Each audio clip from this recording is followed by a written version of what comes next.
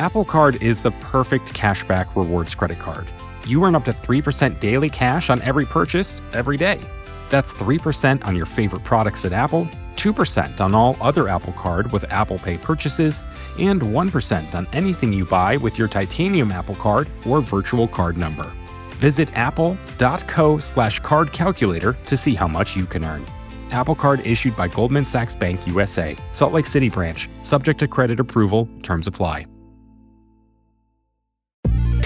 From pesos to pounds, euros to yen, Wise can help you manage your money in different currencies. With Wise, you can send money to your cousin in Australia with ease, travel internationally without having to brave an airport currency exchange desk, and take away the guesswork that goes along with converting currencies. Wise lets you send and spend money worldwide at the real-time mid-market exchange rate, all without any hidden fees. Join 16 million customers already using Wise worldwide. To learn more about how a Wise account could work for you, download the app or visit wise.com. That's Wise, WISE.com. Wise.com.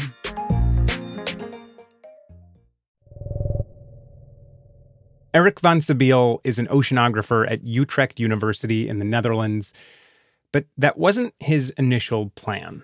When I went into university, I wanted to become the weatherman on television.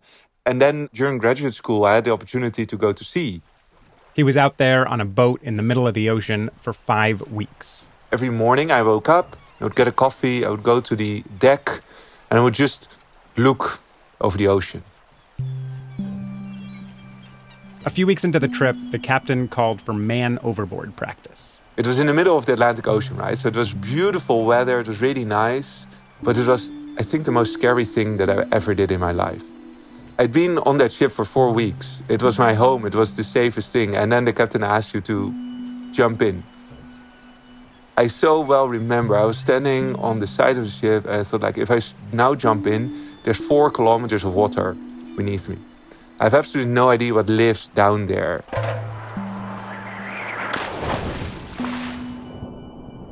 I jumped in and I looked back to the ship. It was suddenly a very tiny ship in this gigantic ocean. And I remember looking back and thinking, oh my God, this is the only thing that can now bring me back home. It's a bit like, I guess, going for a spacewalk if you're an astronaut. I think that's the closest similarity, but I was doing it in my swimming trousers in the middle of the Atlantic Ocean. That was the moment Erik decided to become an oceanographer. And he was initially curious about what he actually felt in the ocean that day, how the currents moved. How water moved from the southern tip of South Africa all the way through the Atlantic Ocean to the northern tip of Greenland. And for that, I used the trajectories of drifting buoys in the ocean. Oceanographers have placed thousands of buoys with GPS trackers in the ocean, and Erik wanted to use them to map the direction of currents. The only problem was that any analysis that I did, all these drifters constantly ended up in these bloody garbage patches. You might have heard of these patches, or at least the Great Pacific Garbage Patch. The Great Pacific Garbage Patch is a swirling mass of marine debris. The largest accumulation of ocean plastic on the planet. And the area it occupies is twice the size of Texas. Plastic enters the ocean from rivers or from harbors or from boats, and it often ends up in one of 5 garbage patches around the world, which are held together by giant whirlpools of ocean currents. The water slowly circulates around there, making these gigantic rotational flows around the oceans. A group called the Ocean Cleanup is actually working on getting plastic out of the patches, and they found all kinds of debris there. Surprising number of toothbrushes, paint rollers, toys, some golf balls, tons of fishing nets, a mannequin, household bottles, toilet seats. And all this plastic has prompted a lot of outrage. Scientists are horrified. You find dead fish around it, and it's, we're really causing harm up there. Perhaps most startling are the images of birds whose stomachs are filled with our trash. Erik was curious how much harm this plastic was doing, exactly how it was impacting marine life. So he started looking at seabirds, just as an example. We knew already that there was a lot of plastic in the stomachs of seabirds. But what we want to know is, well, where do they get that? Erik figured it was the garbage patches. So he mapped out the patches, and his collaborators added a map of where seabirds forage. And the result was a map of where that interaction happens. And it was totally surprising because there were no garbage patches. There was all this plastic out there somewhere, but it wasn't in garbage patches. So we wanted to know, well, where is the rest of the plastic? And how much is out there? To start, Eric used an estimate of the total amount of plastic entering the ocean every year. Trying to understand, well, how does the waste management system in a country work? And that for all countries in the world is not easy. But the best estimate we have right now is at least 5 million tons every year. Then Eric and his collaborators looked at data from boats that trawl through sections of the ocean, picking up nets full of plastic. They count literally how many pieces of plastic is in the net. Eric combined that data with simulated models of ocean currents. And we came to about 200,000 tons of plastic that we could account for in these patches. In other words, way, way more plastic enters the ocean than what ends up in the garbage patches. I thought that the garbage patches, indeed, that they were the most important things in the ocean. But the total amount of plastic that we think is going into the ocean is at least 20 times larger every single year. So this is going on year after year after year. I mean, if you do the math, I would argue that it's probably less than 1% of all the plastic that has ever gone into the ocean that's still floating on the surface of the ocean right now. In other words, 99% of all the plastic is missing, right? We have dark plastic. Dark plastic. Like the astronomers have dark matter and dark energy. We oceanographers, we don't have an idea where most of the plastic in our ocean is. We've lost it. I'm Noam Hassenfeld, and this week on Unexplainable, if all the plastic floating in the garbage patches is only 1% of the plastic in the ocean, where's all the dark plastic hiding? And what can we do about all that plastic if we don't even know where it is?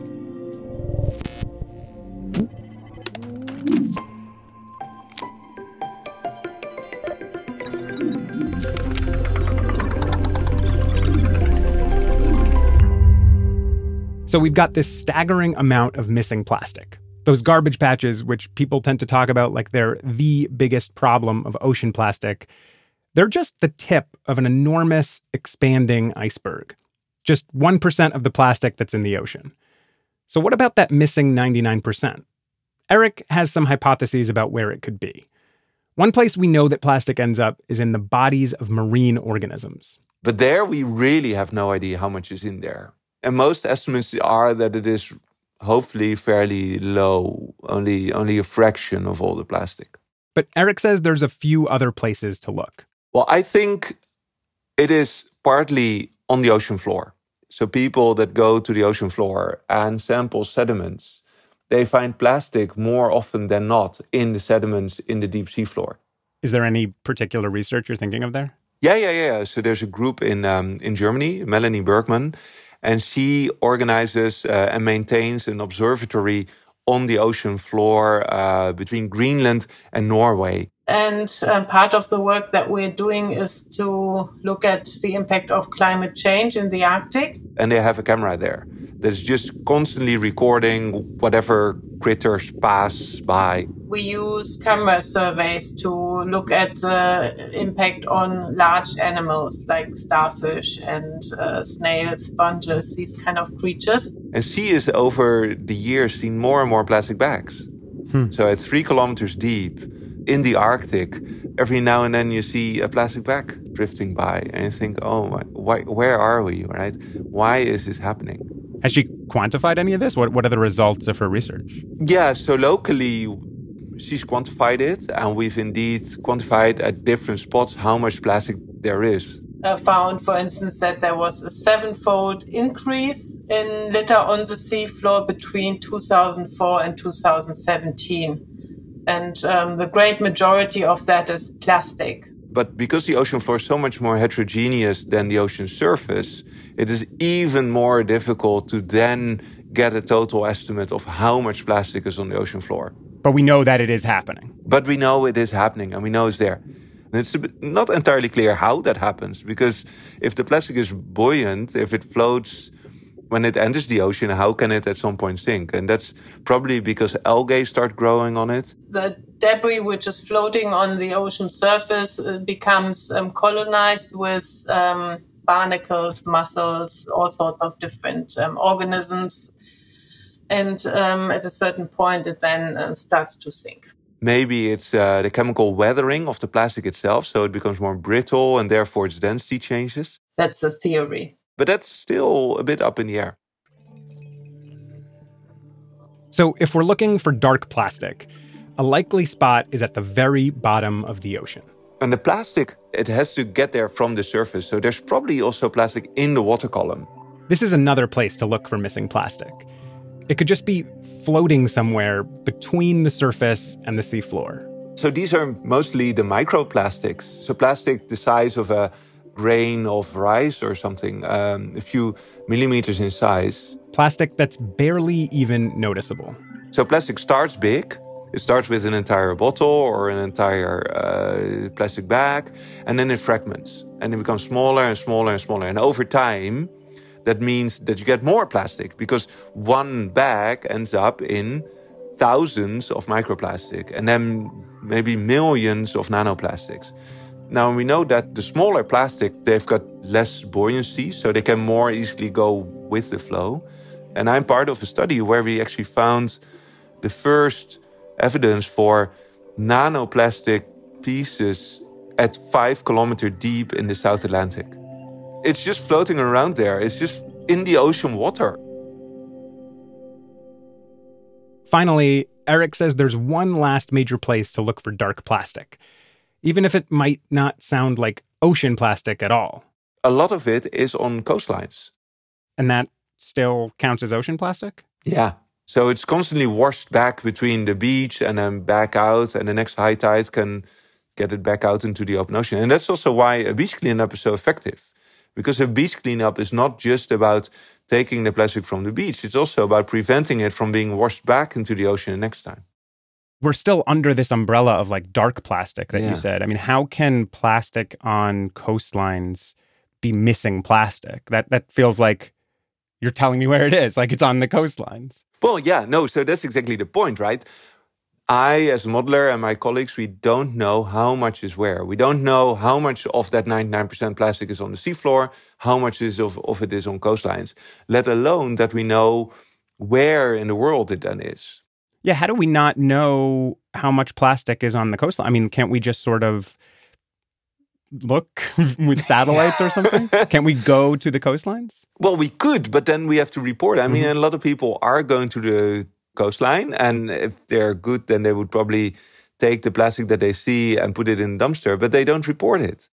That doesn't necessarily sound like a problem to me. I mean, is that a problem? It sounds almost like a success story. It is a success story if you care about reducing the amount of plastic in the ocean, for sure. Absolutely, yeah. But it's a problem if you're like me and you just want to understand where the plastic is, because otherwise, how can we ever start to solve it? And it may be, I mean, I would love to be back in a few years in your show and be able to tell, well, you know, the 99% that I told you about, it turned out it was cleaned up already.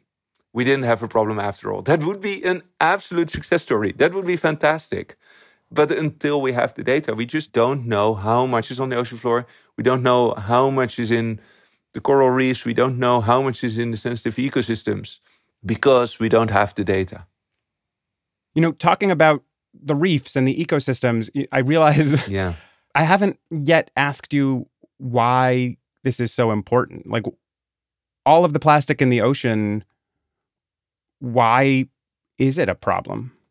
That is a great question. And in fact, I find it a really hard question to answer.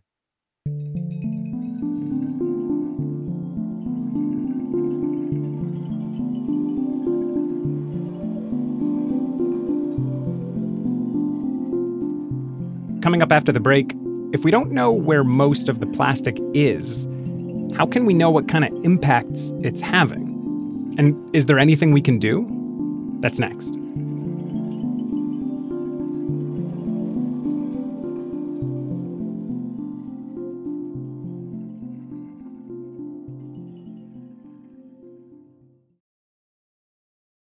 Apple Card is the perfect cashback rewards credit card. you earn up to 3% daily cash on every purchase every day. That's 3% on your favorite products at Apple, 2% on all other Apple Card with Apple Pay purchases, and 1% on anything you buy with your titanium Apple Card or virtual card number. Visit apple.co/card calculator to see how much you can earn. Apple Card issued by Goldman Sachs Bank USA, Salt Lake City branch, subject to credit approval, terms apply. Wise is the app that makes using different currencies easy. Need to send dollars to your cousin in Bali fast? Getting paid in another currency and don't want to lose out because of inflated exchange rates? Want travel money without having to slog through the currency exchange kiosk? Then Wise might just be your answer. From pesos to pounds, euros to yen, Wise takes the guesswork out of converting currencies. You can send and spend money worldwide at the real-time mid-market exchange rate with no markups and no hidden fees. In 2023, people sent over $100 billion worldwide with Wise. What's more, over half of those transfers got to their destination in less time than it takes to listen to this ad. Whether you're traveling, sending money abroad, or doing business, let Wise help you manage your money in different currencies with ease. Join 16 million customers already using Wise worldwide. To learn more about how a Wise account could work for you, download the app or visit wise.com. That's Wise, WISE.com. Wise.com.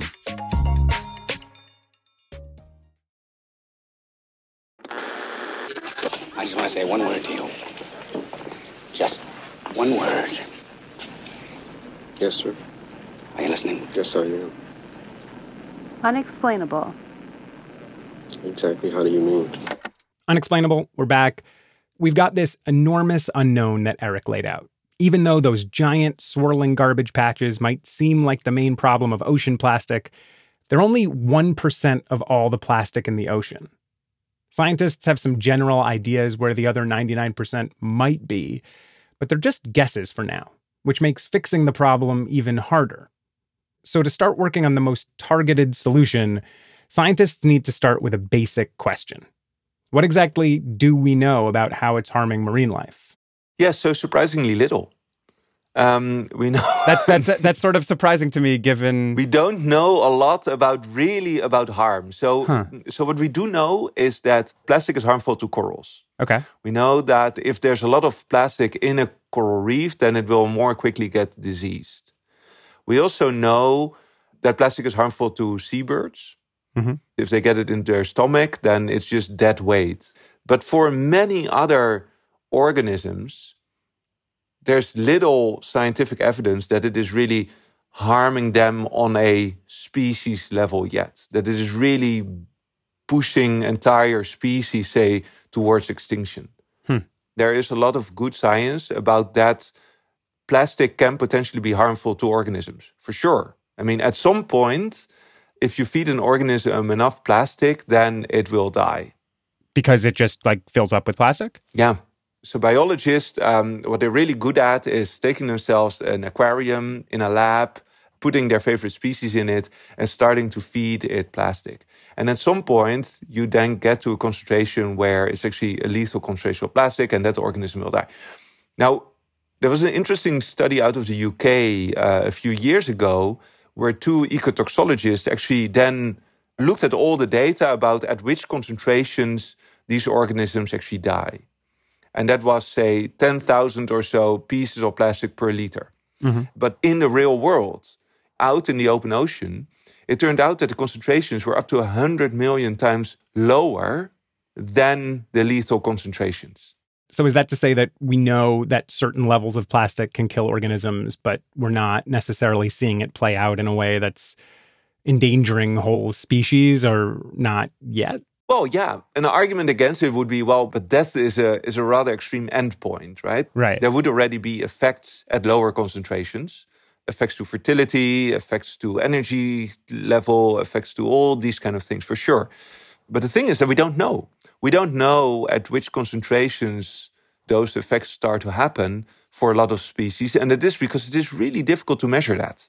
We do have whales who have beached and whose stomachs have shown up full of plastic, right? Or various marine animals, right? Yeah, sure. There are a lot of whales that beach with a stomach full of plastic. But then, of course, you have to ask yourself, well, did the whale actually die because of the plastic? Or is it the other way around? And so there's a hypothesis out there by a colleague of mine, and it may actually be that whales or dolphins or whatever organisms that are sick, they don't have the energy anymore to chase fish. The only thing that they can still catch is plastic. So it may be that the whales that we see on the beach with the stomach full of plastics are the ones that have just started eating plastic because there's nothing else for them to eat. Right. Again, plastic is probably not good to an organism. But I would push back a little bit against the underbelly feeling that all plastic is bad to all organisms. It's more difficult than that. And I think that we should do more rigorous science and more rigorous analysis on what really happens and how really the interaction between oceans, plastic, and organisms, how that actually impacts ecosystems. Because it is really much more complicated than what you would see by looking at a whale full of plastic. You know, I feel like a little reluctant asking this to an oceanographer, but when we think about the problems to ocean ecosystems, from the perspective of someone who lives in Kansas or who lives in Afghanistan, you know, somewhere far away from an ocean, why is that an important problem from their perspective? Yeah, because the ocean is absolutely crucial to everyone's well-being. And you don't need to live near the ocean to get the services that the ocean provides. And that is partly the oxygen it provides. I mean, we think about the Amazon as the lungs of the world, but the ocean is a far bigger lung. Mm-hmm. Half of the oxygen that we breathe is produced by algae in the ocean. And the ocean also provides a huge service in terms of drawing down carbon dioxide. Mm-hmm. If the ocean wouldn't be there, we would have a much, much bigger climate impact right now already. So we should care about the functioning of the ecosystems in the ocean, everyone. And you don't need to live next to an ocean to care about that. And are all those ecosystems kind of intertwined in a way that we don't fully understand and could have sort of existential effects to the ocean as a whole if they're disrupted by plastic? Absolutely. And like with any ecosystem, it's the smallest critters that are the most important ones. Those are the ones that are at the base of the food web. Those are the ones that are the most numerous. The photos are always of the whales and the large organisms, but it's the tiny organisms, it's the plankton that are really doing the hard work, that are really putting all these services that we care about at the forefront.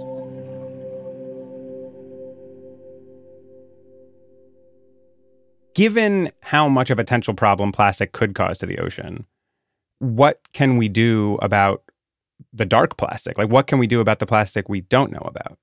Yeah. So we may hope that a lot of that has been cleaned up already from beaches.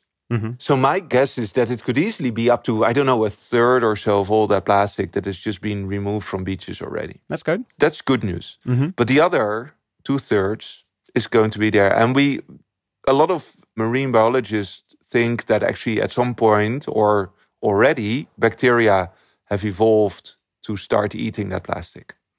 We know that there are bacteria that can eat oil in the ocean. The Deepwater Horizon oil spill, a lot of the oil that came out of that well was actually eaten away by bacteria. And from eating oil, it's not that big a step to start eating plastic.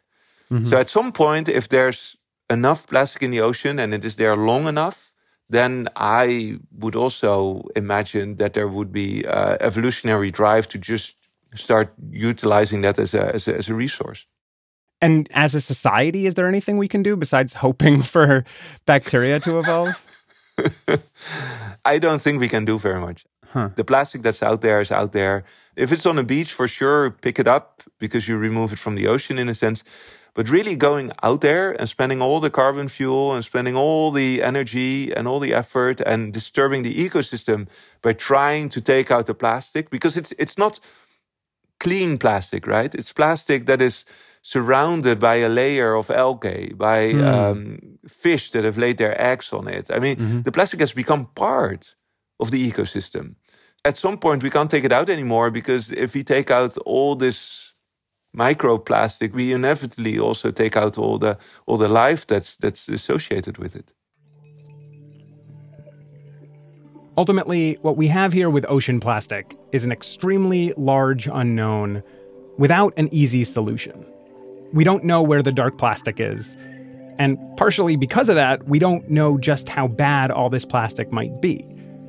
But even though the extent of that harm is unknown, the fact of the harm itself, that plastic is bad for the ocean, that's pretty clear. So for sure, we need to stop putting plastic in the ocean. Right? I mean, it's better to have an ocean without plastic than to have an ocean with plastic. There's no question about that. And even though we can't easily just take it out of the ocean, there are still things we can do when it comes to cleaning up all the dark plastic. There are beach cleanups all over the world. There are researchers thinking through how to use plastic-eating enzymes without negative consequences to the environment. And there's even scientists thinking through how to turn floating plastic into fuel for ships. But given how little we know about where all the dark plastic is, these efforts likely won't be able to solve the larger issue anytime soon. So we might need to start further upstream. I think we should stop it from entering the ocean. We have to stop entering it into the environment in general. It sounds like a clear goal, but as soon as you start thinking through what it would take to stop plastic from entering the ocean, it starts getting pretty complicated. The most basic way to keep plastic out of the ocean would be to just make less of it. Yeah, so I feel that a lot of plastic that we see in our society right now is useless. But I also think that we shouldn't go to the extreme of minimizing the amount of plastic, because I do see a lot of good uses for plastic. In places you might not expect. There was an interesting paper that found that just because of the plastic that surrounds a cucumber in the supermarket, the amount of CO2 that's emitted in the processing and in the calories of the cucumber are 5 times lower than without the shrink wrap. Essentially, shrink wrap stops cucumbers from going bad, preventing waste, which means there's more emissions per cucumber without the plastic. I think you could make the case that we can't solve the climate crisis without sometimes using more plastic. So we probably shouldn't stop making all plastic, but we can certainly make a lot less of it, especially when we can replace it with other materials. After that, it might come down to fixing our waste management system. The fact that you and I and everyone else, if we throw a piece of plastic into the waste bin, that we are not 100% sure that that will never enter in the environment, that is the problem. And that is also where the fix should be. Plastic often enters the ocean from rivers and harbors, and there are some systems there that try to collect the plastic before it reaches the ocean, but they're far from perfect. And the same could be said for our recycling system in general. Far too much of our plastic just isn't recyclable to begin with. Well, not yet. That's the technological challenge. And I put that to the technology experts. Go and make it happen. But banking on a technological fix to save us, it's a risky proposition. That type of mindset can just lead people to keep polluting with the vague hope of a savior down the line. So in order to avoid that outcome, we can try, and we are trying all of these things together. Making less plastic, beach cleanups, technological innovation. None of this is hopeless. Yes, I do have hope, because I think that we're not too late. The amount of plastic that has entered the ocean so far is an atrocity, but it is not fatal yet.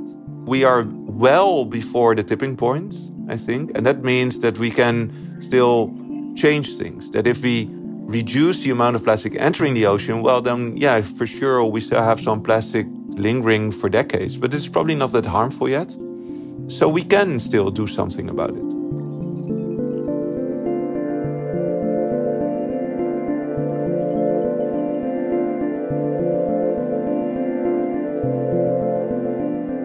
This episode was reported and produced by Noam Hassenfeld. We had edits from Catherine Wells, Brian Resnick, and Meredith Hoddinott. Music from Noam, mixing and sound design from Christian Ayala, and fact-checking from me, Richard Sima. The rest of the Unexplainable team includes Bird Pinkerton and Mandy Nguyen, and Liz Kelly-Nelson is the VP of Vox Audio. Special thanks to Chelsea Rockman, Andrea Thompson, and Laura Bolt. This episode was actually based on Laura's video for Vox. It's called Why 99% of Ocean Plastic Pollution is Missing. You can find that on Vox's YouTube channel. If you want to get in touch, please email the team at unexplainable@vox.com. And if you feel like leaving us a nice review or a rating, we'd really appreciate it. Unexplainable is part of the Vox Media Podcast Network. We'll be back next week.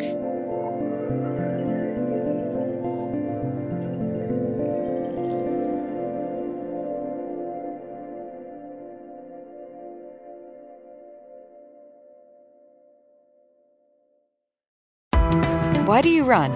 Why does anyone? I always thought that runners loved running, and that's not the case. Most runners hate running, but they choose to do it. In the new docuseries Running Sucks, brought to you by Team Milk, Abby Ayers learns why women runners everywhere are driven to go the distance. It really is about taking my power back and proving myself wrong. Team Milk is about fueling women's performance and helping them along their marathon journeys. You can sign up now for the inaugural Every Woman's Marathon taking place in Savannah, Georgia on November 16th, 2024. Learn more and register at everywomansmarathon.com.